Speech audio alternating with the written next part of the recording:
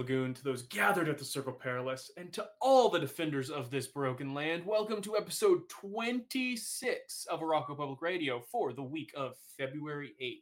We are the Casual X-Men Chat Show, where we chat everything happening in Marvel's Mutants every single week. I'm Rod, and this is the Metroid Prime to my Super Metroid, my one and only Omega Mutant, Keegan. How's it going this week, buddy?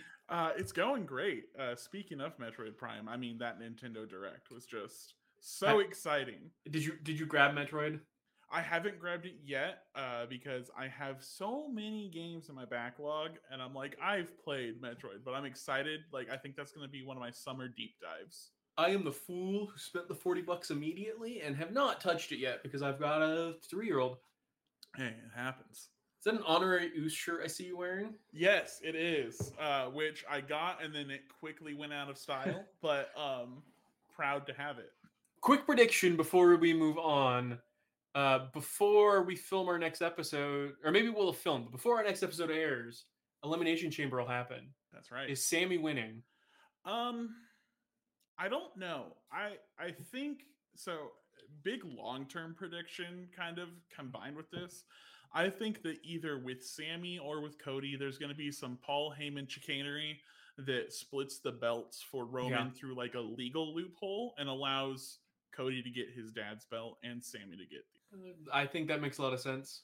My big prediction, you can call it here, I think Sammy wins, but through shenanigans, like whether it's Usos get him DQ'd or somehow he doesn't win the belts because he's going to win the match to leave an air of mystery. I don't think they're going triple threat at Mania, but like there's going to be still that question of if Sammy did win, and that's probably what's going to lead to him getting the tag team belts at Mania because they're not going to give him the Universal title even though he deserves it. He does. I mean, I think they could build to him getting the Universal at one of the big four. I think he should. I hope he. Maybe SummerSlam.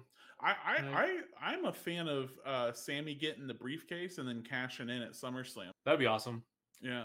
Sammy and Kevin Owens are my two favorite dudes in WWE and have been for a while. So if they get their shine finally, I'll be happy. Yeah.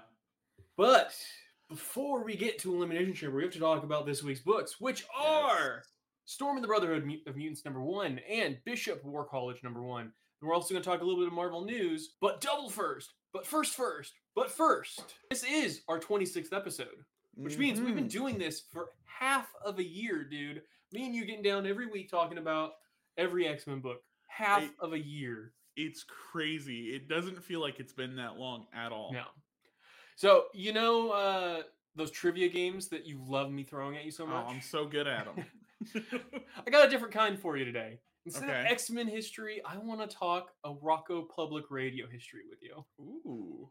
If you had to guess, how many comics do you think we've covered? Golly, how many comics? Okay. Ballpark. We've been doing it for 6 months. God. 115. You were very close. This week puts us at 122. Dang. Ooh, okay. We have talked a lot of books. We have 2 books this week, but then we've had, 8 book weeks. Judgment Day. Judgment Day boosted the stats quite a bit. Dark Web boosted the stats quite a bit.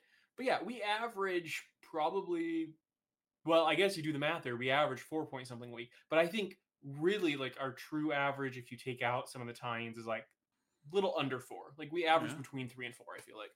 That's cool, though. So, the other question for you. Yes. How long do you think a full binge of the show would be? Ooh, okay. So all of our episodes, huh?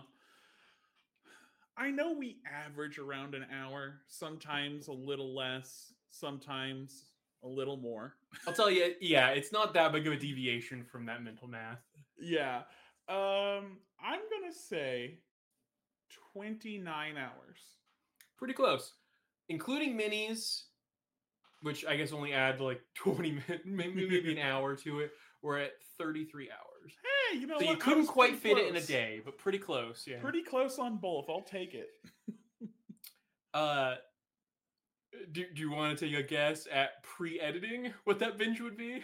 No, I don't know that I do. I want to say pre-editing. I want to put it closer to 40 to 50 hours. Yeah, it's probably low 40s. Like We've had a couple episodes that had a particularly long record sessions, and then for the most part, we just shaved maybe 5 minutes out. So it's not a huge boost, but there is a bit of a boost there. So that's all I had for trivia. But I'm curious, like, do you off the top of your head have like a favorite comic we've read? Well, if we're talking like favorite single issue, I'd have to put it somewhere in the X-Men Red Judgment Day, just phenomenon of like, where was it? Like 5, 6, 7, 8, where it was just like that merciless run they went on. Yeah, like that was just insane. Probably somewhere around the death of Magneto. But if we're doing like favorite comic overall, like just series, I'd have to say Exterminators. Both great answers. What about you?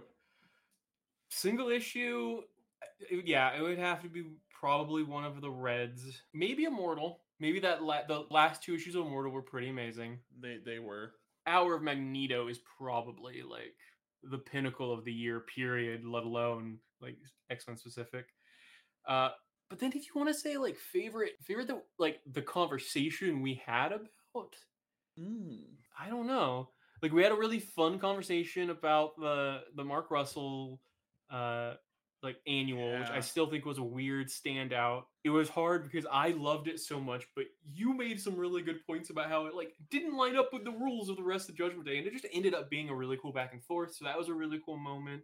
And honestly, like I'm gonna ask you your least favorite thing we've read, but it's interesting because some of my least favorite issues were the most fun to talk about, though. Like Absolutely. A couple of our Percy conversations have become these like really fun back and forths because we're both just so worked up by the end of the conversation. So yeah, and I think that's it, right? Like to give Percy some sort of flowers, like the thing is like he makes me hate it, which at least it's eliciting an emotion, right? That's something that I think is worth credit for. Like not even in a derogatory way. If you can make me feel something, at least you're making me feel something.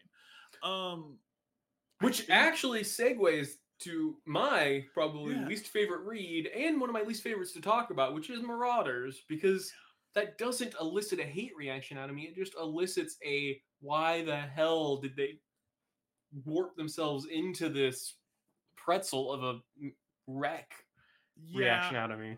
I definitely think that would be it. I think my least favorite to talk about, and it's a good thing that because we didn't really have to talk about them, was any of like the Claremont retro shit. That's true. The stuff that was so not us, we punted even discussing it. That's fair. Yeah. So like Gambit, for instance, we tried keeping up with Gambit and eventually gave up because it added nothing to the show. Yeah. The completionist in me, I did read them and it was not worth it. Right. So I think it would be between those, like pure hatred, versus that. That's fair. No. Like my least favorite book out right now is still Wolverine. Like I'm on my TikTok channel. I'm giving a 1 out of 5 to every book I read. Not like a super serious review, but I'm giving everything a score. And the only 0 I've given is the most recent Wolverine issue. Like I vividly hate that series. But my least favorite thing for this show has been Marauders because I just feel like it's important enough of a book we have to talk about it, but I actively dread talking about it. No, absolutely. At least when we really, really dislike something, it can be a fun conversation. Yeah. I hope we make it another half a year so we can have a year celebration in, what did that be? July. Did we start in July? Maybe I'm doing this math wrong. Maybe it's August, but yes. That feels right. Dang, that's crazy. Okay. Late summer, which means it'll be post-paternity leave, which means we might lose our undefeated streak. But as of right now, we have not missed a week. I think we got it in us. We'll see. We'll see. I will be up for recording, but all of the editing will be moving to you in that instance. Yeah, well, I'll learn. All right. I usually ask you what you want to talk about, but I just want to jump right into Storm. Let's jump right into Storm. Absolutely. Written by Al Ewing and drawn by Paco Medina. It literally opens with Arakko blowing up, so yikes on our branding, but the story jumps back to the last stand of Arakko, where we see Storm, Laktuka the Knower, Sabanar of the Depths, Weaponless Zin, Bobby DaCosta, Wrong Slide, Warpath, Korra, Nova, Frenzy, WizKid, and many others, including Death, Horseman of the Apocalypse, fighting the endless clones and chimeras of Mr. Sinister. Storm's narration explains that publicly the Sinister Council blamed Skrulls, but really, obviously, it was Sinister's doing. They suffer countless losses, including Sunspot, who's yet another of her dear friends Storm is forced to cradle as they die. Jumping forward to year 10, Storm and Destiny meet on Asteroid S, with Storm bitter and demanding answers after Destiny convinced Storm to wait to strike against Sinister. She blames her for the losses. She also doubts it's really Destiny, and sicks her new friend and ally, John Ironfire, on Destiny, who is revealed, upon being stabbed with a molten arm spear, to be Mystique in disguise. Mystique reveals the existence of the Moira engine and lays out a plan for the Brotherhood to go steal it. In a data page, we learn that the Brotherhood is Storm, Cable, Cora, WizKid, Ironfire, and newbie Quick, with Mystique on this mission. They body slide to Muir Island, where more Chimera interrupt WizKid, proving Mystique can't betray them. Storm leaves most of the team to fight on the surface while taking Ironfire and WizKid into the base. They're attacked by more Chimeras and discover a living force field around the engine that is in and of itself another Chimera. WizKid offers to break through while Ironside takes out the Chimera, while Topside, Quick, and Cable show off their best moves. And when Storm stands ready to claim the engine, WizKid stabs her. Turns out Mystique could betray them after all. And before John can avenge her, she teleports out with the engine. As Storm lies, seemingly dying, she assures John that Arakko lives. Meanwhile, on the World Farm, Destiny is explaining that she approves of this future for one reason and one reason only. Mystique lives. Her accomplice agrees and explains he too only likes sure bets. And the only sure bet is him, Orbis Stellaris.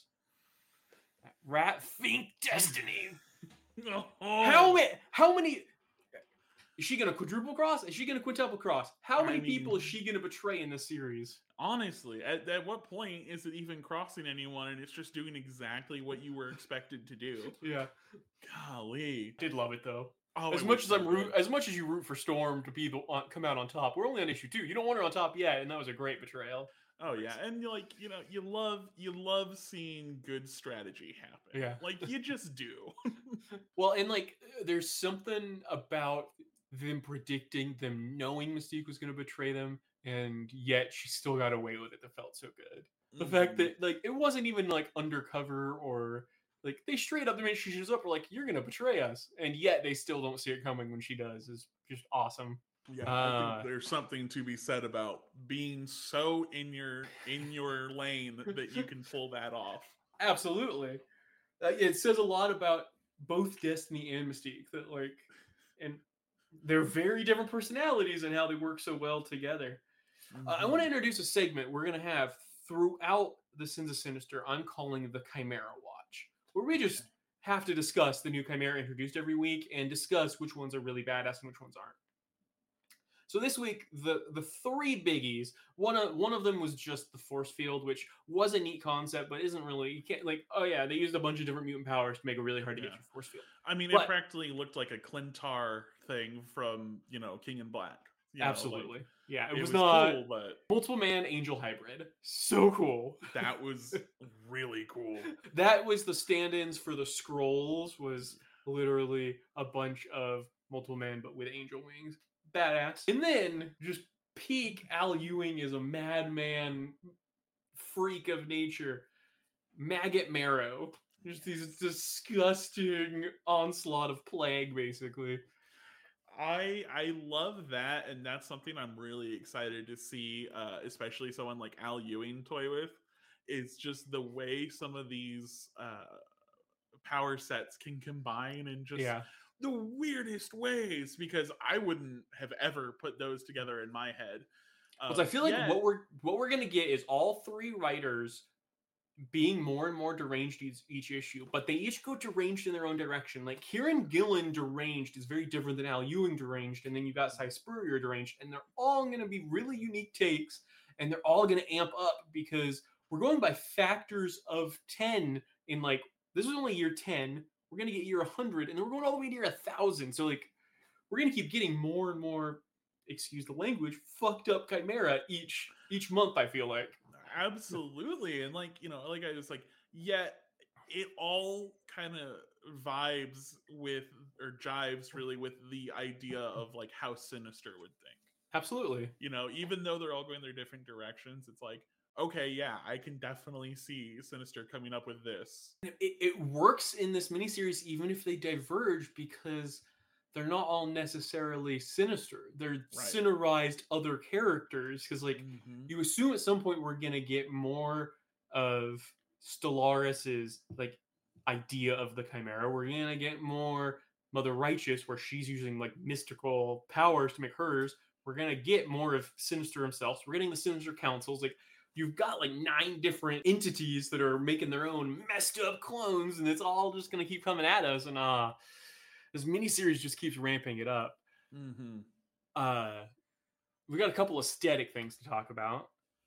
We can start with the actual like meta book aesthetics. I loved the like mesh of kind of Star Wars with 80s horror. So the title page was replaced by what was essentially the Star Wars Yeah. scroll, except instead of yellow text, it was orange and blue, like 80s horror, that bad 3D. Uh, Yeah. but the text was definitely the Star Wars font was the inspiration, and the like language it used was Star Wars inspired. Oh So yeah, just it felt like the opening crawl of a yeah, Star Wars movie. Like, it very much had like 80s like cheap but awesome grungy movie like aesthetic to it that followed into the actual visuals of the book. But then you did get like the page showing the team was that same 3D effect and the same kind of vaguely Star Warsian text. Um, I loved it so much, and it really drilled it home. And I'm really curious to see next week. I want to know is that going to be the through line through Storm and the Brotherhood, or because they're linking each month with an artist, like Nightcrawler's one and Immoral X-Men #1 are both drawn by Paco Medina. Is mm, that visual going to be the what ties together all the issue ones? And ah, I could see it going either way because it seems really thematic with this issue. So I could yeah, see it being the through line for Storm, but if it's the through line for the artist, that would also make sense to me. So I'm very that curious to is, see. yeah, that's interesting. I hadn't thought about like which way it would go. I assumed it was gonna be like through Storm and the Brotherhood, but which which makes the it'll be, most sense, but does yeah. seem weird when each issue is drawn by someone else to give them this visual. I don't know. Who knows? No, I get what you're saying for sure. Either way, I love it, and we better be getting at least 2 more issues, whether it's this month or each month. I need more of that style for sure. The Absolutely. other aesthetic thing, though, is Storm straight up adopting Magneto's look. So, Yes. so she names her home base Asteroid S, the clear allusion to Asteroid M. She's wearing a helmet, literally just the Magneto helmet, but a size smaller because she don't have his giant head. The throne looks like his throne. The accents on her suit are clearly Magneto inspired. It's just she took the Brotherhood name like way back in issue 2 of Red, but it's very clear after he died she took a lot more than the name from him. She took a lot of inspiration from the man. Yeah, I mean, it's almost as if it's like her way of like carrying him with her in this battle, that kind of Yeah, thing. there's something just so over the top good about that look. Like I saw people I don't remember if it was in our Discord or another Discord server I'm in, like critiquing it, like saying like, oh, she needs to get a different hairstylist or something, and I was just blown away because as soon as I turned to that page, I was like, that's motherfucking Storm, that's her, that's Yeah, awesome. I love her look in this. I think it's incredible. Top 5 Storm looks all I, time. I'm bummed we only get that look for one issue because Yeah, she's an old lady in the next issue. No spoiler alerts for everyone. She isn't dead, but she is a really old lady on the cover of issue 2. very true. Okay, little bit jumping around, going back to Destiny. In your heart of hearts, is she being sincere about her approval of this timeline when she's telling Orbis that like she doesn't intend on using the engine because she knows Mystique's alive here and this like she can't take that for granted. I I don't know. I genuinely am not sure. I mean, that seems like enough motivation for Destiny in a way, right? It's just like, oh, it's Mystique, it's fine. That seems like enough motivation given their history with the Quiet Council and everything. Well, and her appearance was it the second? It was a really early issue of Immortal. Was basically dedicated to that like she can't see a future where Mystique survives, and that's all she wanted was a future where they could survive together. Yeah. If if somehow if this is like Destiny's master play is just side with Orbis so that this future doesn't get erased, will that be enough for Mystique? Absolutely not. Because she could say all I want is Mystique alive, but as terrible of a person as Mystique is, like Raven gives a shit about mutants as a whole, right? Like that's Yeah. half of her shtick. Yeah, I genuinely think I do think that for Destiny, Mystique being alive is enough. Like Yeah. I do, but I don't think that's close to enough for Mystique that Destiny is alive. I think that that will be a thing that comes to a head. Yeah, I'm wavering between whether I'm predicting, and you don't need to make a big prediction because we only got a few weeks left, and like it's fun to see how it unfolds. But I see two paths basically. Either she's still playing multiple parts, and her long con is still an eventual reset. Like I think she wants the world to last long enough for Sinister to realize he needs to play ball and he needs to work with the mutants for him to realize that his future won't work, so he needs to actually work towards the united future, tying back in the like we have to be on the same side thing and making that actually true again. But I could also see a version of this story where Destiny is being sincere and that leads to her on the opposite side as Mystique later, because that would be a lot of intrigue also. Very Those are true. the only two paths forward I really could see at this point, but obviously we got 1,000 years to play with. Lots can happen. But those are the two things I could see being set up here. And honestly, I agree. I think it's one of the two. I think it's either like, we're really just going to play this as long as we can to make Sinister see how badly he will F it up, Yeah. or genuinely them having to face down, Mystique and Destiny having to face down is what will kind of bring the whole thing to a close. Which would be an awesome confrontation. Yeah. Can we talk about Quick? Oh, This is like the most heartwarming thing ever. Okay. so good. So there's Ironfire and there's Quick. Those are the two like brand new characters. They're on the Brotherhood.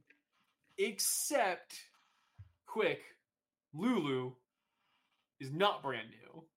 Way back, X-Men Red #6, the little girl that has the lovely banter with Craig of NASA, Craig Marshall, and then he ends up saving them, and then Storm comes in and saves him because he does the whole like, no, today I am over Rocco, and like was trying to stand between them and the bad guys, and then Storm comes in and cleans house. Both of us loved that scene.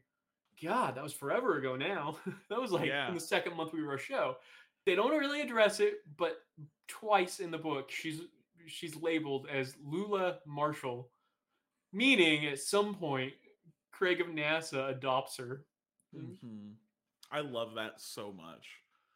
I just what a fun like full circle thing. Yeah. That also is just like it's just kind of there right now, right? It's there if you see it. It's there if you see it, but also that means this timeline robbed us of that adorable moment. And if we don't get that post reset, if we don't get to see that play out, I'm going to find Al Ewing and I am going to let him know how I feel about it. Because honestly, that's fair. That is such a perfect moment and we got robbed of it. Okay. Ironfire. Clearly they want us speculating on who is this guy? Who is this guy? I don't have a pet theory yet. I did see like probably the best one I saw of people like throwing out there was Lotus Logos' son, based off his power set and like the timing of it. Like he would have been a kid now during the Red era, and then 10 years later would have been old enough to be Storm's like #1 lieutenant, and relationship wise that would make sense. True. Yeah, I don't have any theories. I do know this. I love him. I know. Isn't he the one that when we were looking at all the like promotional pictures, we were like, oh, that's like a lame new character. Like, yeah, like, fast him.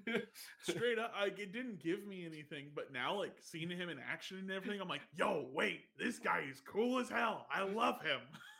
he needs to be one of the ones, we talk about like people that get to go back to the real timeline. Yeah. They need to find a way to bring us. We need whether it's just we meet him as a kid after this, or we need Ironfire.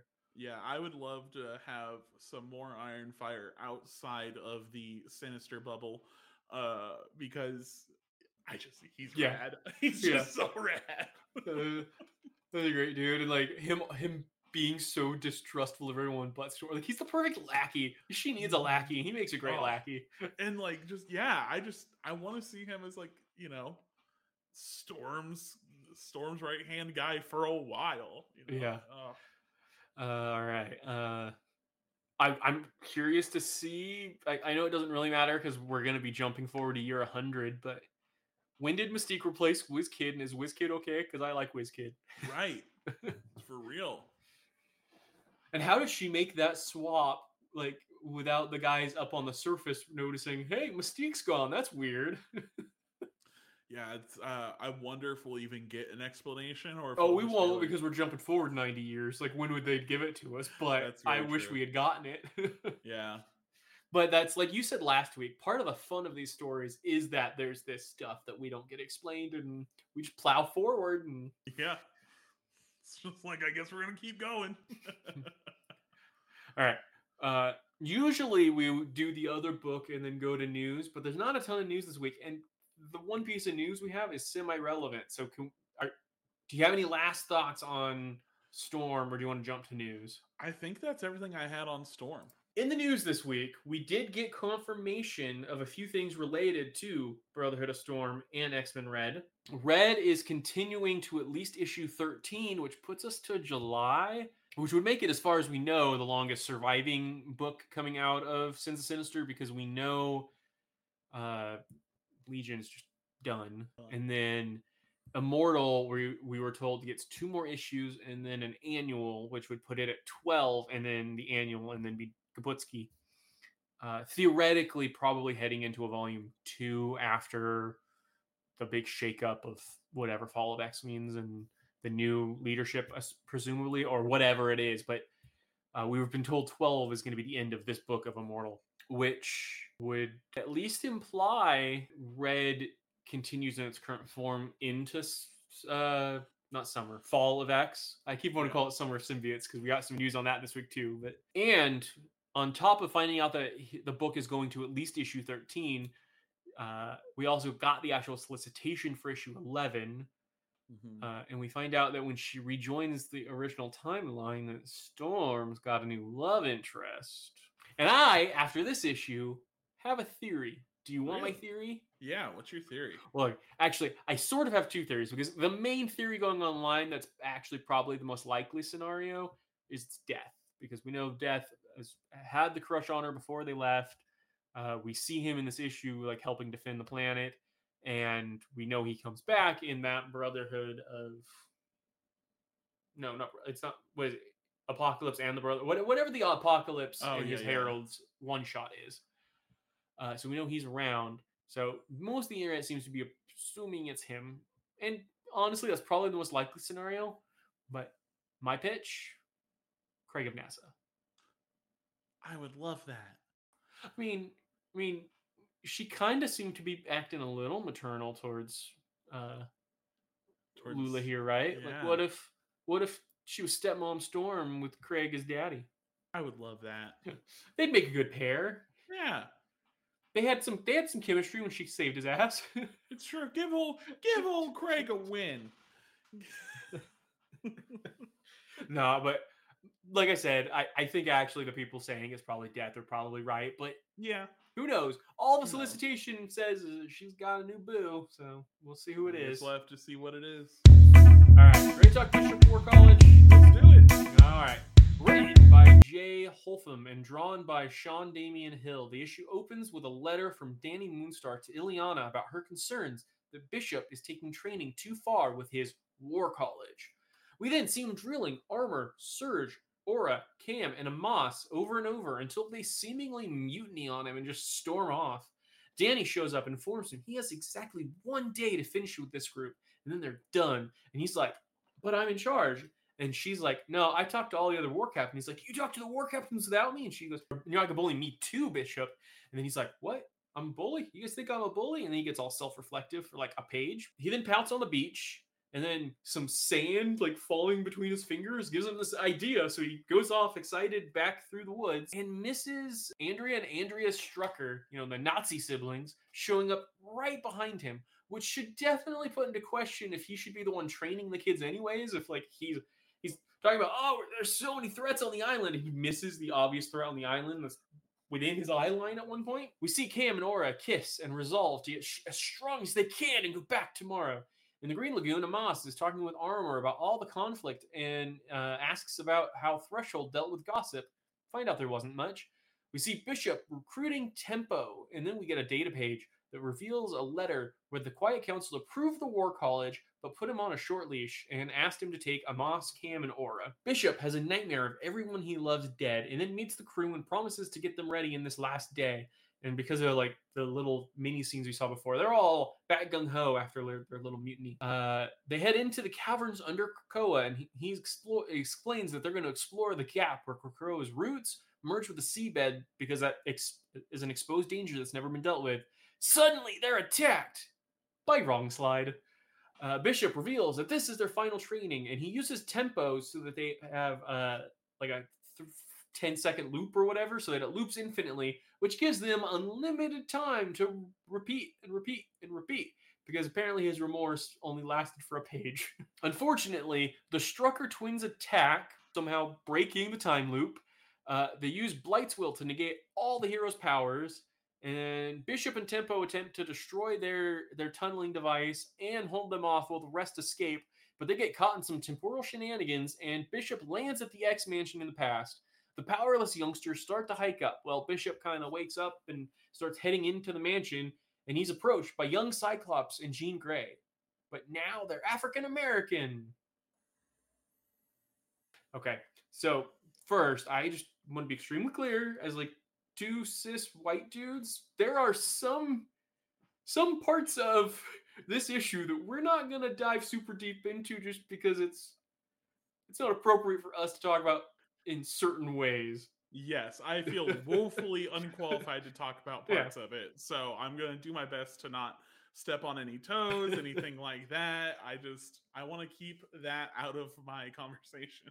And if anything we say somehow does broach anyone's boundaries and comes off as offensive, it is completely unintentional, and we're attempting to talk about it from a place of understanding. and if it does, please let me know, because I want to cut that shit out immediately. So yeah. Yep. Absolutely. Always learning. So there's a lot of really fun potential with what this issue set up, but it is definitely not the story we were sold on. Also correct. Like, maybe I just didn't read any solicitations after the first one. I thought this really was a book about him training the kids. Like, yes. I had no idea that it was immediately going to diverge. And like, yeah, I didn't either. It really caught me by surprise. I'm going to be completely honest.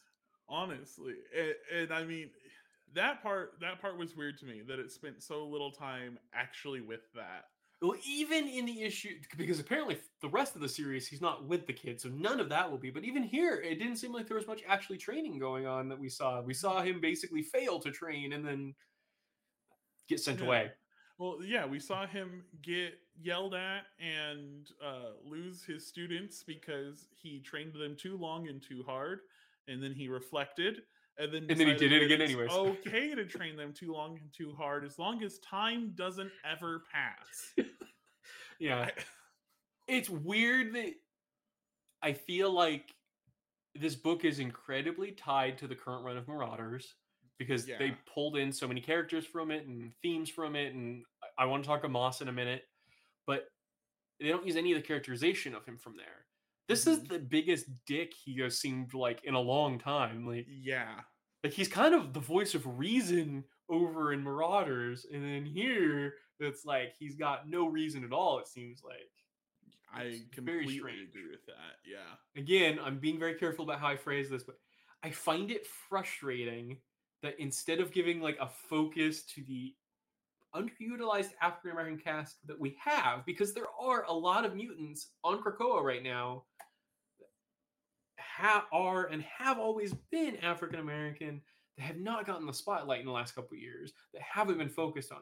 So if they're launching this book for Black History Month, and I don't know how much of a coincidence the timing of this was Right. or not, I'm excited to explore like how Jean and Cyclops would be different if they were African American. I think that will be interesting, but it's frustrating if this is the only like attempt at at increasing representation we get.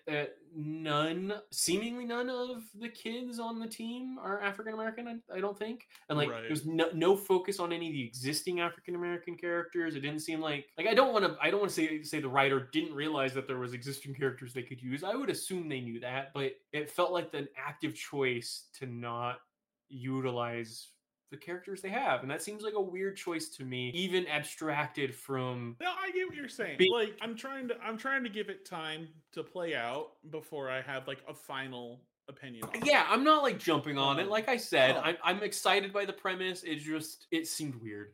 Yeah, absolutely. Well, because like I think part of it is I think about it makes me think about DC Yeah, and how in DC like Calvin Ellis exists, right? He is a black Superman and all of that, and he's mostly underutilized and only used for whatever crisis event, right? I have Um, I have liked they've been using him more lately, but yeah, I get yes. what you're saying. Absolutely. They've been using him more, and I love that trend. That's just my thought goes to that, and I'm Yeah, just like, okay, like we're really towing into that similar line where it's like, okay, we have this alternate universe. This is how these characters are there. Is anything going to come out of it, or is it just for this? Whereas, like you were saying, we could use this opportunity to like maybe introduce readers to these mutants they didn't know were around. yeah, And, we'll see. Potential is there. I don't know yet. I'm yeah. trying to be careful with how I think I'm about excited. it, but I'm excited to read the rest of it, and I'm yeah, going to absolutely have an open mind, and I'm going to listen to voices that are more appropriate to talk about it and take in how they think that it represents more than my own thoughts on the representation aspect of it. I will say, I think using a moss here was a huge misstep because it yeah, makes no sense that you would literally rescue someone from that far back in the past, be in the middle of finally helping them just acclimate to existing again because literally revived from millennia ago, and your first thought is separate a moss from their two peers, the two people on the entire island that they know and they love and they can relate to, and say, no, instead, we're going to send you off with this random group of strangers for drill training. Just seems super weird and seemed like yeah. it was just to increase that Marauders crossover quality, Mm-hmm. and should definitely have been swapped out for a character that helped actually utilize the African American cast, I think. I absolutely agree, especially because, like, I don't know. I don't think it needs to cross over with Marauders that much. I don't find Marauders particularly interesting, so the No. less it connects, the better. Well, but also it's really weird to immediately tie any character's solo book with their team book. Like feels like you're saying this character doesn't stand on their own enough. And like Right. Bishop stands on his own. Bishop's awesome. Yeah, I love Bishop. I think we covered everything I really had to say on Yeah. it. I didn't have But a lot more to say either. my biggest thing is I don't like what a jerk he comes off as because his Yeah. characterization has been so friendly So lately. so mean. And like we said, just like doesn't his moment of reflection is nothing. It's diddly squat. He immediately is just like, let's do it endlessly instead. It does not make a ton of sense to me. Yeah. So normally this is where we would go around the Marvel Universe. Nothing else I read tied to the X-Men. Did you read anything that had much X-Men tie? Nothing. Okay. Um, Daredevil's really good, y'all. You should be reading Daredevil if you're not reading Daredevil. Okay, I might have to pick back up on that. It is shifted with this new volume to ground that Daredevil's never covered. He's created an island of restorative justice. Essentially, he broke these guys out of prison, and he's not like clearing their records, but he's just like giving everybody an opportunity for, hey, let's all become better people together, and it's working, and it's just really cool. Plus, he's got mystical powers because they've formed the opposite of the hand, and it's just lots of good stuff. But anyways, if you're not reading Daredevil, or if you jumped off after Devil's Reign, this new volume is really cool because Zdarsky kind of, I feel like he with his first volume proved himself and like won over the fans. So now he's able to push the mythology in totally different ways, and it's really good. Like, I was trying to read it when this new run started. Yeah. And it just, I don't know, it just wasn't hitting like back when it was Devil's Reign, like that. It wasn't hitting for some reason. Yeah, so like right post Devil's Reign, I feel like it might have, because it's on issue 8 or 9 now, like as they were setting up the kind of new status quo where he just suddenly decided, I'm going to go live on an island and help fulfill this prophecy. It was a big shift, and so I could see how it could have lost you, but plow through and catch up because it's really good. And like he's butting heads with Punisher right now in a really fun way because Punisher also has unlocked these mystical powers, and it's just... And I think that might be it too. It's like I dropped Punisher and Daredevil around the same time, and I think it's because like it was just a weird intermingled mix, and none of them were quite hitting for me. Yeah. Maybe it's just different enough. You remember, I kind of didn't love Devil's Reign because I thought it didn't deserve to be an event. So I was like, it could just be our different wavelengths there. We'll have to see. Next week. Technically a big week, but I don't think like some of it we have to talk about more than other parts. Nightcrawlers, #1. Very excited for it. Marauders 11. Wolverine 30. And this is the one I told you before we recorded, I really want to talk about what a weird choice this is. X-Men 19 and Captain Marvel 46. So we're getting 2 pieces of their crossover at the same time, which is a weird... Like, isn't it like a short crossover too? I think they're only crossing over 3 issues each. So it doesn't seem like they need to put them out at the same time. But maybe it's what Dark Web was promised to be, and like they're both involving the Brood, but are like you could read just one and follow it. Maybe, I don't know. We'll read both. Captain Marvel might be around the Marvel Universe. Might be something we're actually talking about. I don't know. Won't know till we read it. Something that probably will be punted to around the Marvel Universe just because there's so many books and the first 2 issues just didn't have that much to talk about. Extreme X-Men 3, which, speaking of awesome Storm outfits, has Storm looking awesome, and that's about all that book has going for it.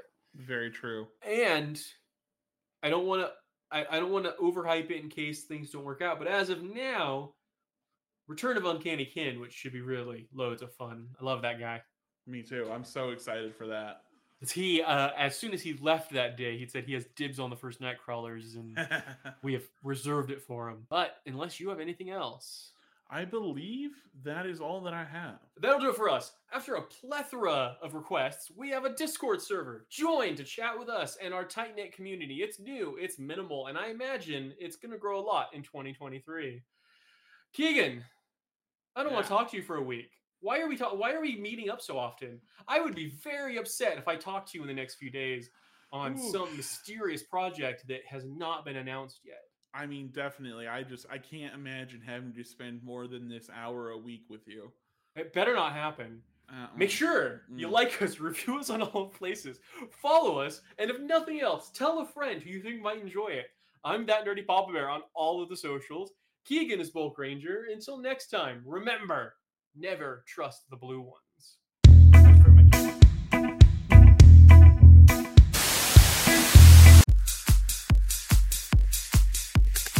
Oh crap.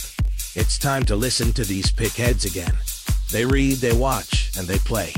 Also, you don't have to. So sit back, cause it's time to open the bag.